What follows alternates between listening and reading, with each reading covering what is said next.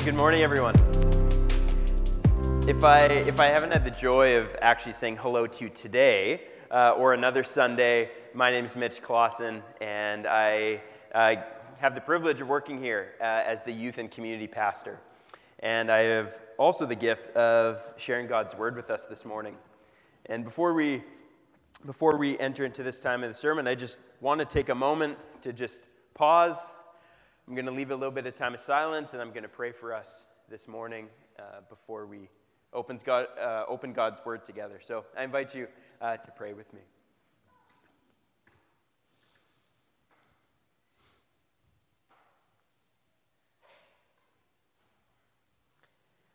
Father, it's a gift to be here and to have this experience with others. The gift of your church, the gift of people who follow you, all gathering together in worship and praise of your name. So, thank you that you are here, that you are with us, and we're grateful that you draw us together, one with another, and you draw our hearts towards you. In your beautiful name, Jesus. Amen. Amen. Well, currently, this is our last week, I believe, in our series for the summer called The Rule of Life. And the Rule of Life is talking about rhythms that we have that lead us to follow and worship Jesus. Rhythms that we have in our life that lead us to follow and worship Jesus, and therefore I believe and am convinced that we become more like Jesus. And as I was praying, as I was reading the news, as I was asking the Lord, what could we talk about this week? I felt like the invitation for us is the reminder to participate in the practice of embracing the local church. The practice of embracing the local church. Oddly enough, me as a pastor, I also asked the question, why go to church? Maybe you've asked that question this morning when your alarm clock maybe rang too early and maybe the kids were running around or your body just said, not today. And asking this question, why go to church? For some of us, if not all of us, we hear the word church and a swath of images, words, experiences, assumptions, stories pop into our mind about what we believe the church is. And sometimes when those images and words come to us, we actually question, why then should we go? And so the first question I just want to ask us this morning is, what is the church? What is the church? I think that sometimes we think that we have life. I was meaning to have a bulletin board here, but it's not here, so you can imagine I had a board here that says life. And sometimes we think when we follow Jesus, we just tack the word Christian onto ourselves. And then after that, we tack church onto Christian, as if that's the natural progression. We live this life, Jesus adds some good benefits, and then we have to go to church. And although that sometimes, or having that sometimes as our framework, I wanted to go one question deeper and say, why does the church exist? Not just what is the church, but why is the church? Because when we ask why, we're asking or we almost assume to ask two deeper questions. What is the point in participating in the church? And what is the role of the church in our formation into the likeness of Jesus? Questions that align with the series we have on the rule of life. What does church actually do? And is it worthwhile? And in prayer and reading and contemplation this week, I grew convinced of this, and this is just a statement I'll repeat a couple times throughout the sermon, that we cannot be formed into the likeness of Jesus without the church, because it is his body. And we cannot understand the church without being immersed in it, because we are members of his body. And so my invitation today is for us to embrace the local church. Jesus and the church are inseparable. One cannot be without the other. And my hope for doing that is to do three things. First is this. I want to say, how does the church start in this unfolding narrative of Scripture? How do we see the church actually start? That's going to be the first thing. The second thing is, what is the deeper beginning? Because I believe that there's a deeper beginning than what we might see just in Scripture, but actually, what is God's initiative?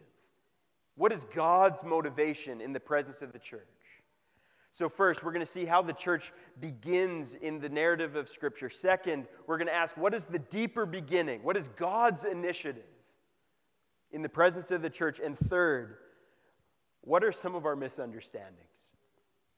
What are some of our misunderstandings, and what is the invitation? So that's going to be our movement this morning. And so first we ask, how did the church come to be in this narrative that we call Scripture? We're going to be focusing in our time on a letter to the Ephesians by the Apostle Paul. But the story that we see kind of the church being birthed is in the book of Acts. So I encourage you, if you have your Bibles with you, you can turn to Ephesians 1. And those of you who don't have that, we're going to just start by talking about the book of Acts. Because in the story of Acts, the birth of the church is marked by the arrival of the Holy Spirit. The church is God's initiative to a worshipful community to make his presence known.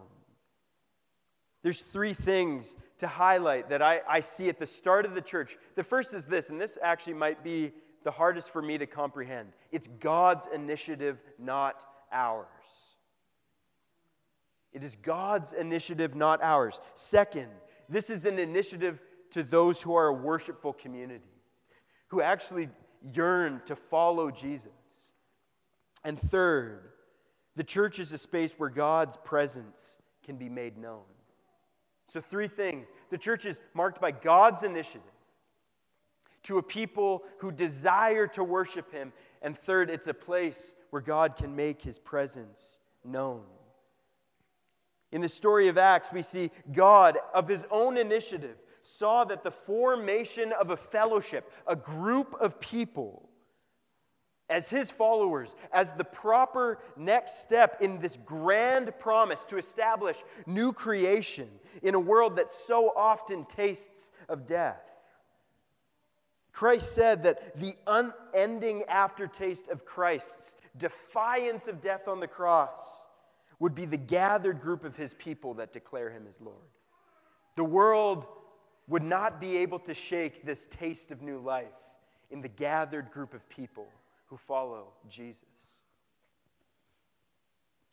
In the book of Acts, we see followers of Jesus gathered together for times of worship through singing these generation-old poems.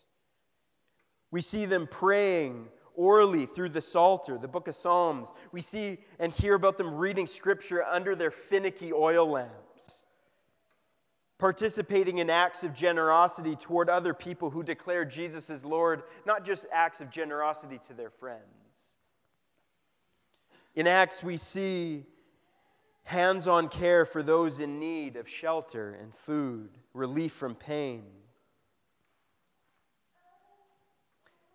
But sometimes when we talk about the start of the church, it's easy just to focus on these things that we kind of wish we could do better.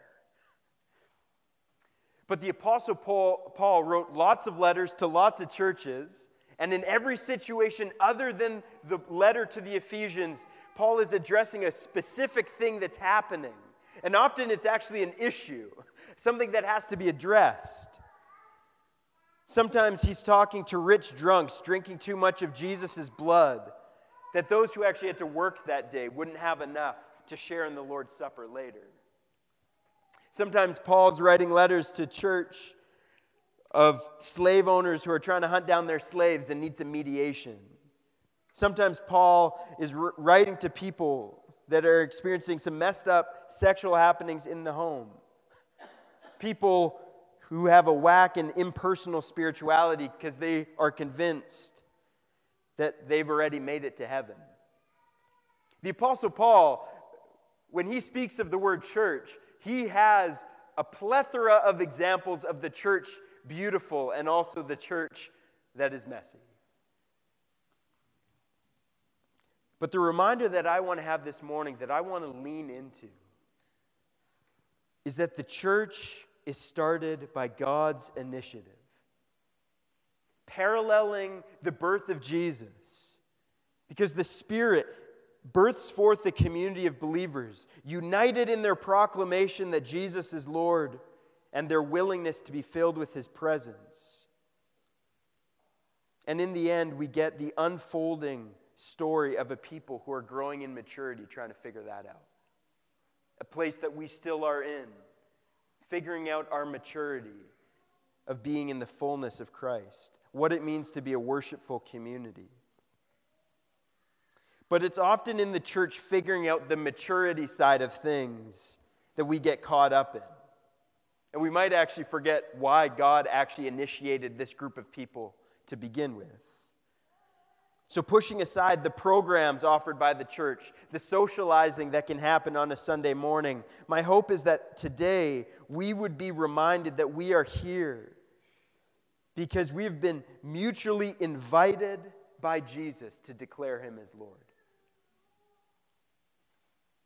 That in this space, my encouragement and my hope would be that each of us would see one another not as the quality of their faith, but in the reality that each of us here have been rescued by the initiative of Jesus and brought to new life and are drawn to worship and waiting to see God's transformative presence come.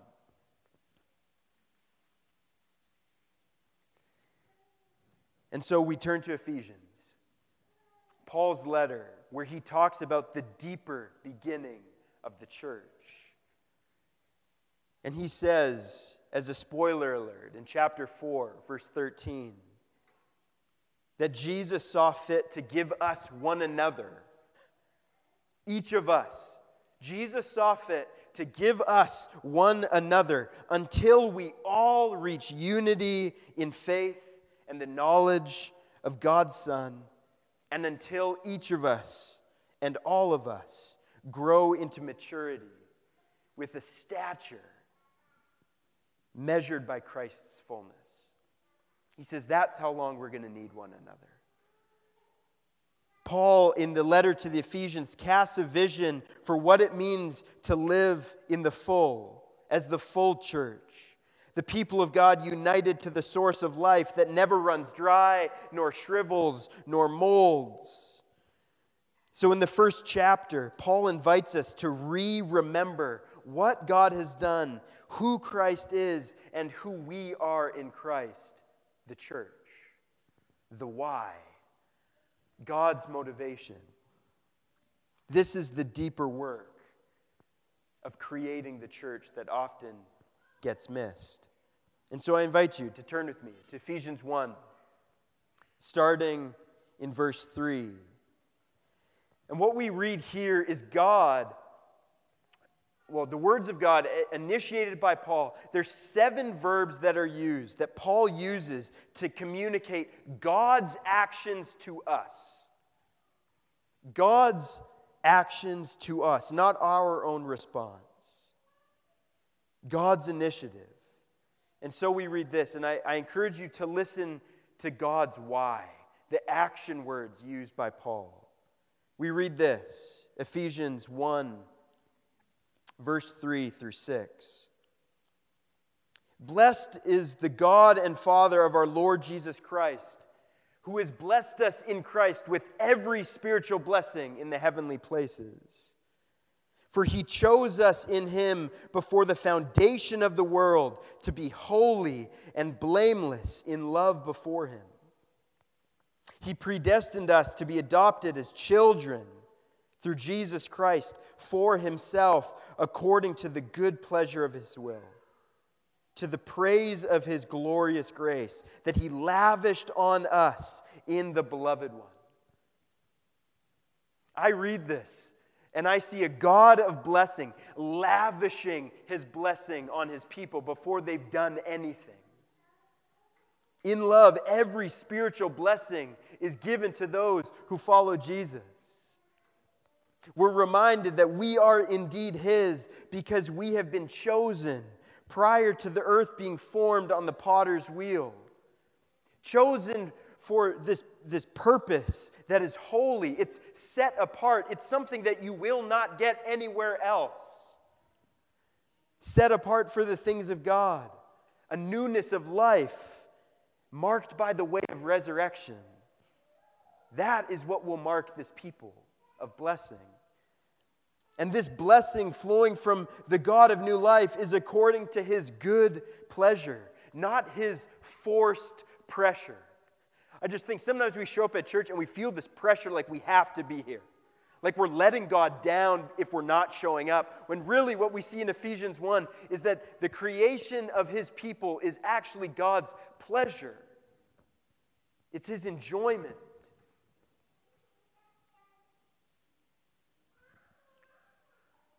That we're lavished with the love that He bestows upon us, just like He said that Mary was one who is favored. God's favor rests upon those who declare Him as Lord and who gather together. Because sometimes we feel like church is this place of pressure. Instead, God looks at this mess, this group of people who are not perfect, and says that it's good. He says, I actually enjoy this. Seeing this, being a part of this gathering of people.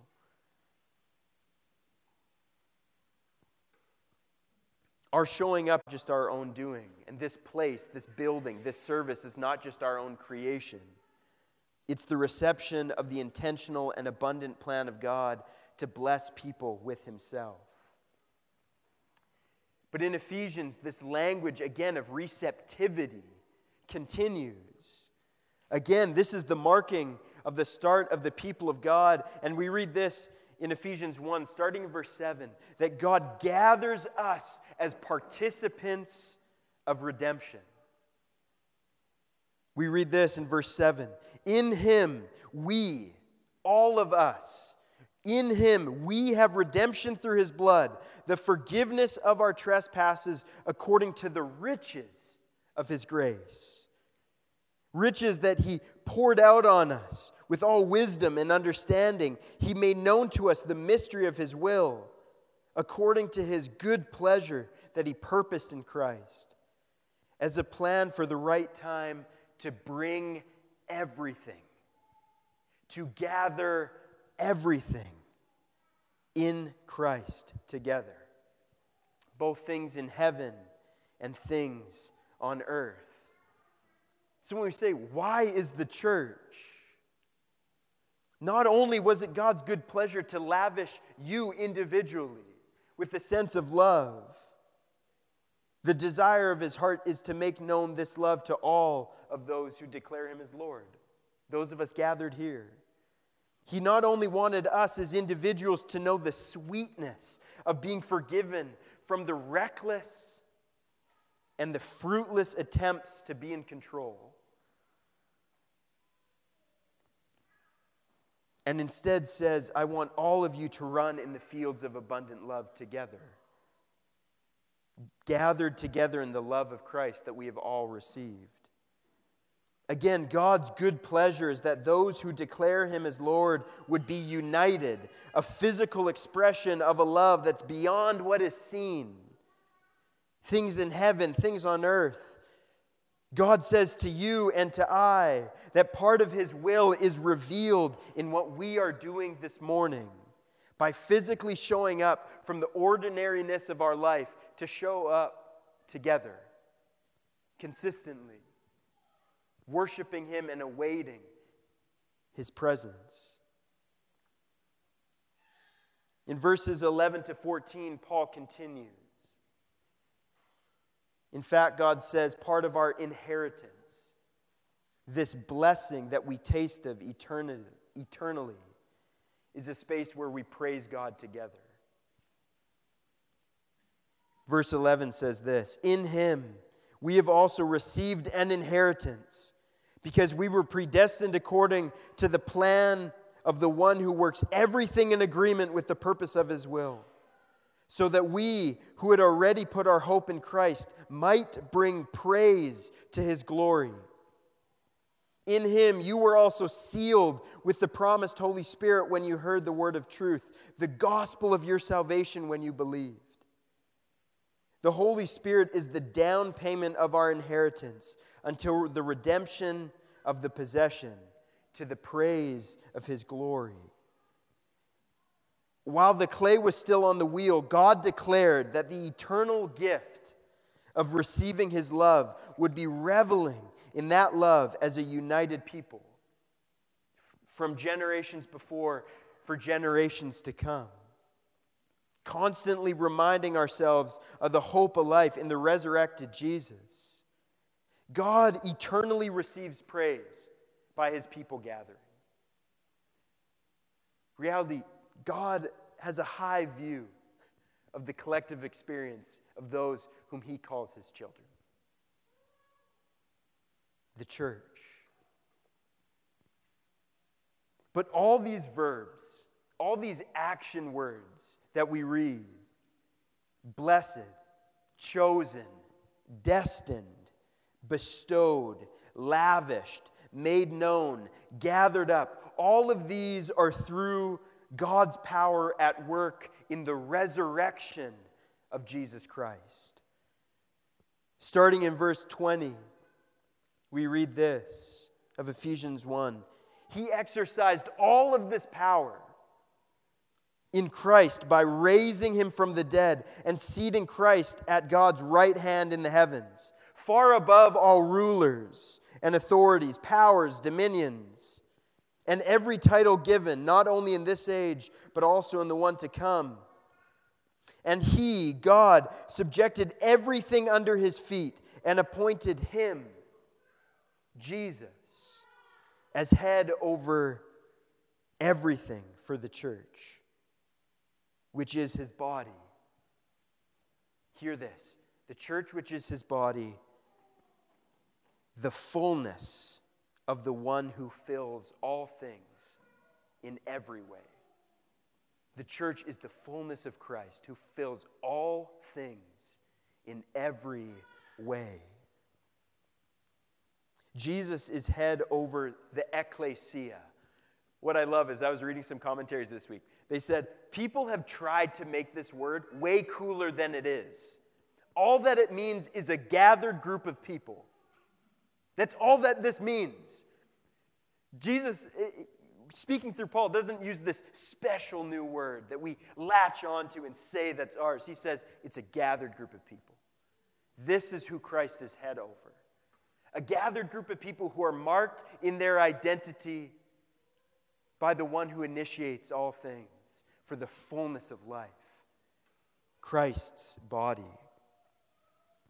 These ordinary people at this ordinary gathering, us, Paul says, is the fullness of the one who fills all things. The church is the summary of all that God has done, all who Christ is, and all that we are in Christ.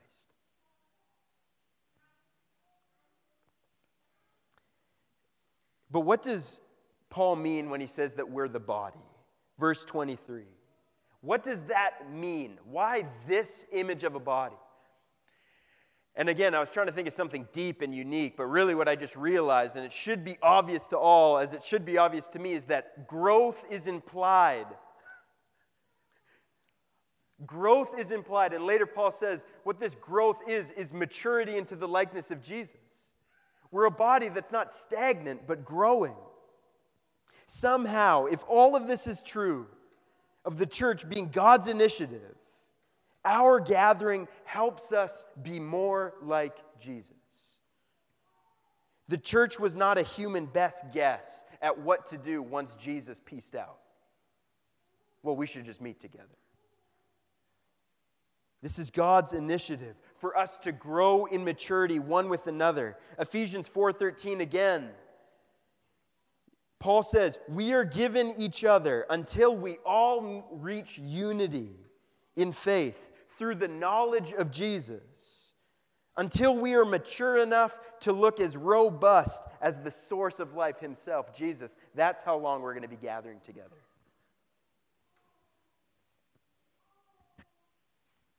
That's until we maintain the fullness of Christ. Currently, my wife Nicole and I, and actually Jess Ing here, we're all training for a race next weekend.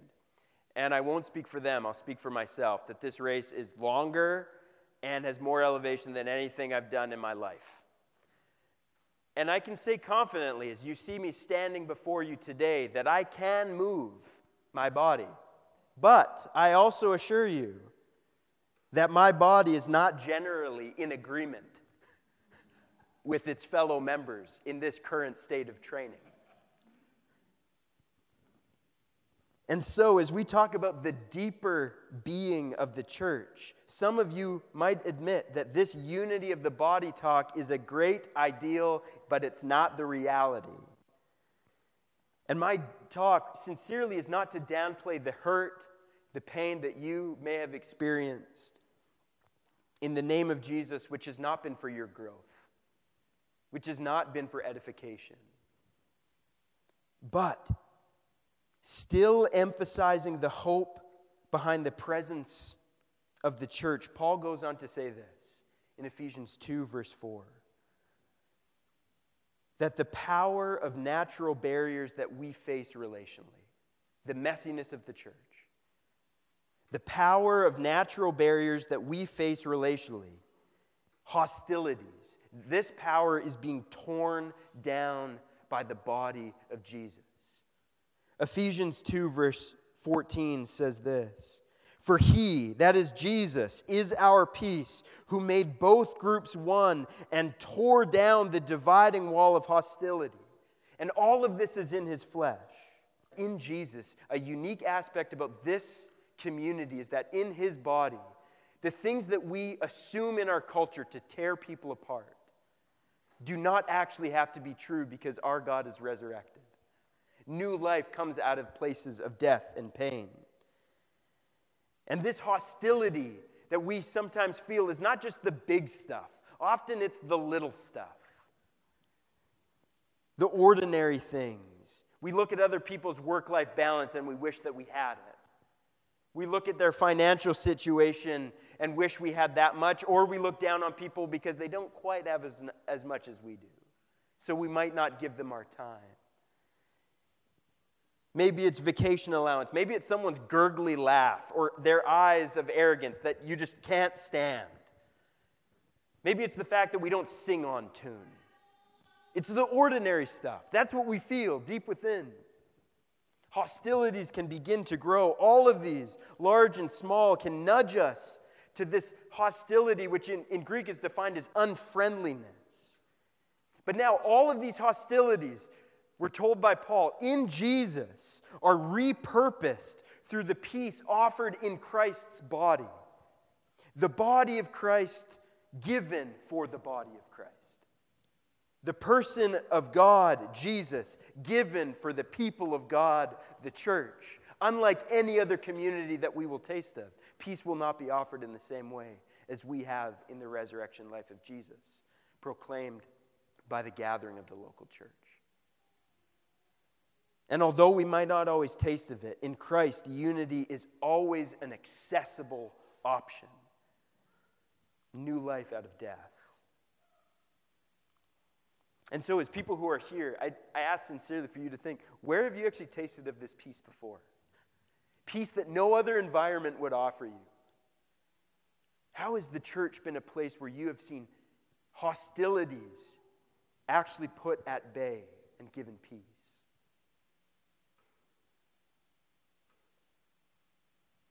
Some of you, I ask, where do you wish to see it? This accessible option of peace in the body of Christ. Where do you wish you could see it?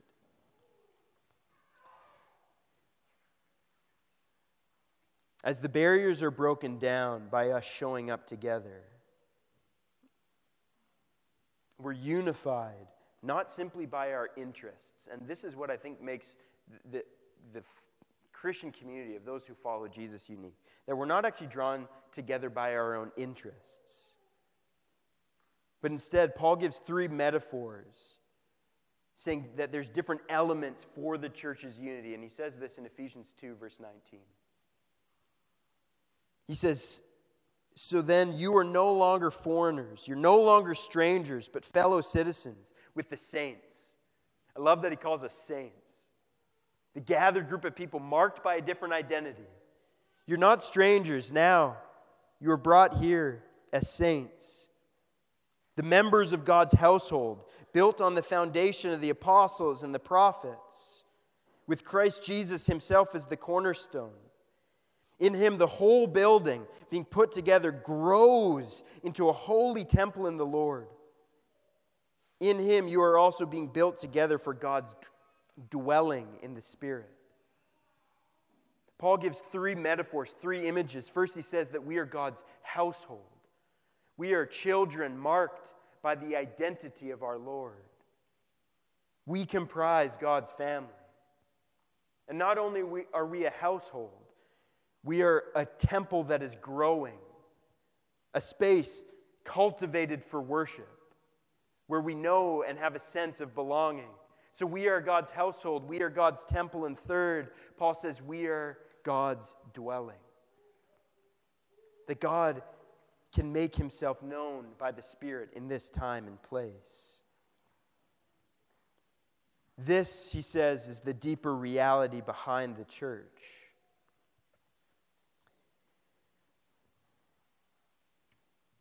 But again, I realize that this is not all our own experiences. So we've talked about how the church has started in the story of Scripture. We talked about the deeper being of the church, marked by the blessing that God lavishes and enjoys when his people praise together, when he gathers them. So we've talked about the story of Scripture. We've talked about this deeper meaning. But third is to address the misunderstandings that we feel and experience. There's 2 big misunderstandings that can create pain within the local church. There might be more, but I just want to summarize them in 2 sides. Seeing as we are Christ's body, Christ incarnate, fully God, fully human, I think that our misunderstandings come when it's hard for us to put the divinity of Jesus and the humanity of Jesus mysteriously united.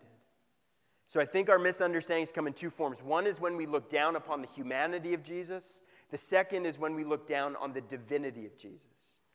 So the first, we have a tendency to divide Christ by looking down on his humanity. When I say this, I think of us, and I think that these are all mixed together, but when we say the church is not a building, we can't see it. And so instead, the misunderstanding comes when we feel like we can just self-create it for ourselves. The language we hear is that the church is completely immaterial. It's a piecemeal creation of what we desire for it to be because it's not a place. It's not just a gathering of people. And while it's true that the church is not the building itself, Christ's own body played a crucial role in his life to care for others, and so too do the physical traditions, the histories, the programs, the gatherings, the buildings that we use in this active living being called the church. The temptation is that the household, the temple, the dwelling of God becomes ambiguous and spiritual instead of local and tangible. We might even just look down on showing up, like, what's the need? I can get my fill elsewhere. There's no point of actually showing up on a Sunday morning when I could sleep in or go to brunch. But when we eliminate, I think, this on-the-earth embodied reality of Christ's body, we assume that we don't need the church, we only need ourselves. We can lean into just being an individualistic and opinionated person talking about our faith and our spirituality, and we feel free to just lob bombs, hollering in to the brokenness of the church that is seen, but we're not willing to engage because it's not our problem, and we don't actually need the church. The local pastor, when we look down on the embodied reality of Christ, the local pastor has little to no role because you can receive teachings from better speakers, podcasters, YouTubers, and people that won't make growth a necessity, but an option if you so choose. Because of the lack of embodied growth, the implication for those of us within the congregation is that we need not have meaningful relationships with those whom we're gathered with. We don't need spiritual friends. If anything, we can show up to a church gathering for the sole purpose of connecting with our preferred friends. As if church is a social event that does more dividing than it does uniting this group and that group. Those of us who identify with similar hobbies or who are at a similar life stage of being married or having kids or being single. Easily when we think and look down upon the embodied reality of Christ, we will lean into our preferred friends and not to the spiritual friends that gather here shoulder to shoulder. We assume that we've done the maturing and now all we do is the maintaining as we see fit. And so this, I think, is the first misunderstanding that leads to pain within the Church of Christ, looking down on the humanity of Jesus. And the second is looking down on his divinity. Church as function and program that we control and engineer, and you know that we do it really well. This is the capitalistic CEO model of church that we can see because we can also create it as we would like it to be, and people will enjoy it. I've mentioned this before, but the markers of success when we look down on Christ's divinity are the 4 B's: budgets, butts, buildings, baptisms. That's where God shows up if you're doing well in those areas. That's what makes up the church, is our annual review. For leaders, programs are how the church is sustained and how we know that God is present here. We got programs running well for every age group. For congregants, programs determine where we go, because that's where God's presence is if they have the good programs that we need for ourselves. Pastors are worshiped. They're celebrated and central more than the community of believers. And I think we've seen this in the news. Pastors that are celebrated, put on a pedestal. And we need not each other, it seems. In this looking down on Christ's divinity, we can attend, but we don't actually need to know anyone, and no one really needs to know us. Summarizing these two unfortunate misunderstandings, Eugene Peterson writes this: the church we want becomes the enemy of the church we have. The idea of what we think the church should be destroys the gift of the church before us. What are the ideals that you carry and bring with you in your understanding of who the church is? What are the ideals that you bring? The church we want becomes the enemy of the church that we have, and God says that the church that we have is a gift. It's beautiful. It's a bride adorned for her husband, lavished in love, chosen, gathered intentionally. And so, what's the why and what's the how? The first is, I'm going to offer kind of 2 sections. The first is for some of us who need to embrace the humanity of Christ, his body, the church, and the second is those who could be encouraged to embrace the divinity of Christ's body, the church. So for those of us who need to further embrace the humanity of Christ's body, the church, I encourage you to maintain your identity of being in Christ by keeping company with people who have firsthand knowledge of the same identity. Those of us here, blessed, chosen, destined, bestowed, lavished, made known, gathered up, all by God's initiative of love. Embrace the mess of being with people because we're a person ourselves. Some of you, I encourage you to physically show up. I encourage you to attend. Join community groups. Attend somewhere where someone knows your name.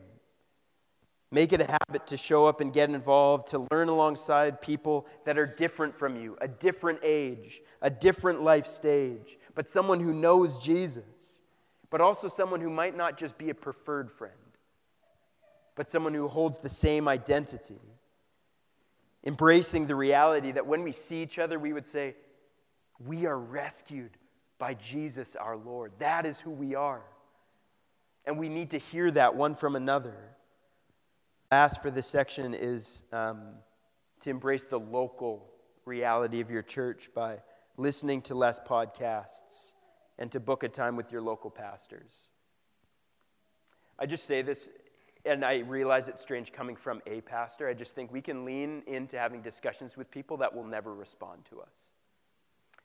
We can always listen to a great person and a great podcast without actually the pastor of your church knowing where you are and how we can actually care for you in a way that is tangible and felt. And that might not even look like a physical extension of something. It might actually just be listening to your story and listening to the story of the pastor who also is a human being, who is not perfect, who need not be a celebrity, but does want to extend love and care to you. So I encourage some of you, embrace the humanity of Christ's body, the church. And for some of you, I encourage you, embrace the divinity of Christ's body, the church. Rest and refresh when things are not crisp and clean. If you want crisp and clean, this may not be the place. Performance does not mark the presence of God. Performance does not mark the presence of God. My encouragement for you also is to look for growth that is not controlled or marked by program. I encourage you to look and see with your eyes and all of your senses where there is growth into the likeness of Jesus, even if there isn't a program that fits that growth. Because I don't think that in Galilee they had perfect kids programs or youth nights or community groups, but there were people that gave themselves one to another because they were rescued by Jesus in new life. So I say, where's the growth that's not attached to a program, that you will not see in the annual review? Write it down. For some of you, and I say this to myself, and I say this from the front, a release of pressure that you might feel to maintain the church. We need not hold the church together because we do not hold together Christ's body. Christ sustains his body. People outside will never understand what happens inside, so we need not try to impress them or match the quality of production put on by Cirque du Soleil. So we can release that pressure to maintain. And the last is perhaps to just hear the simple message that your story as someone saved by Christ is a great spiritual gift to someone else here whom you may not have yet talked to. So I invite you into the posture of confidence that all that Christ has extended to you might actually be a gift to someone who you've never talked to. And so, with these encouragements today, I say again that we cannot be formed into the likeness of Jesus without the church because it's his body. And we cannot understand the church without being immersed in it because we are members of it. And I personally see in that no better way than to actually participate in the body and blood of Christ through communion. And so as the worship team comes up, they're going to play a song, and I encourage you during that song to come up and to grab a container that has a wafer and juice, and to hold on to that during the first song, and then I'll lead us in communion. And as the team comes up, I hope that this leaves us as an encouragement of the gift of all the people that are here and those who are part of this community that aren't here this morning. That this is a gift to us and a gift to our growth. That Christ has initiated, he will sustain, and also that he lavishes love upon. So let's pray together. Jesus, I'm thankful that you have made it necessary that we gather as your people because we are a people marked by the same love given by you. And I pray for each of us this morning, regardless of where we are in our understanding of the church, comfortable or filled with discomfort, would you nurture us by your grace? Would you extend your mercy to us? And I pray that you'd also, create a lightness that it could be a pleasure to show up and be shoulder to shoulder with the people in this community. For you have blessed us with their presence, and you bless us, I believe, with yours as well. In your beautiful name, Jesus, we pray. Amen.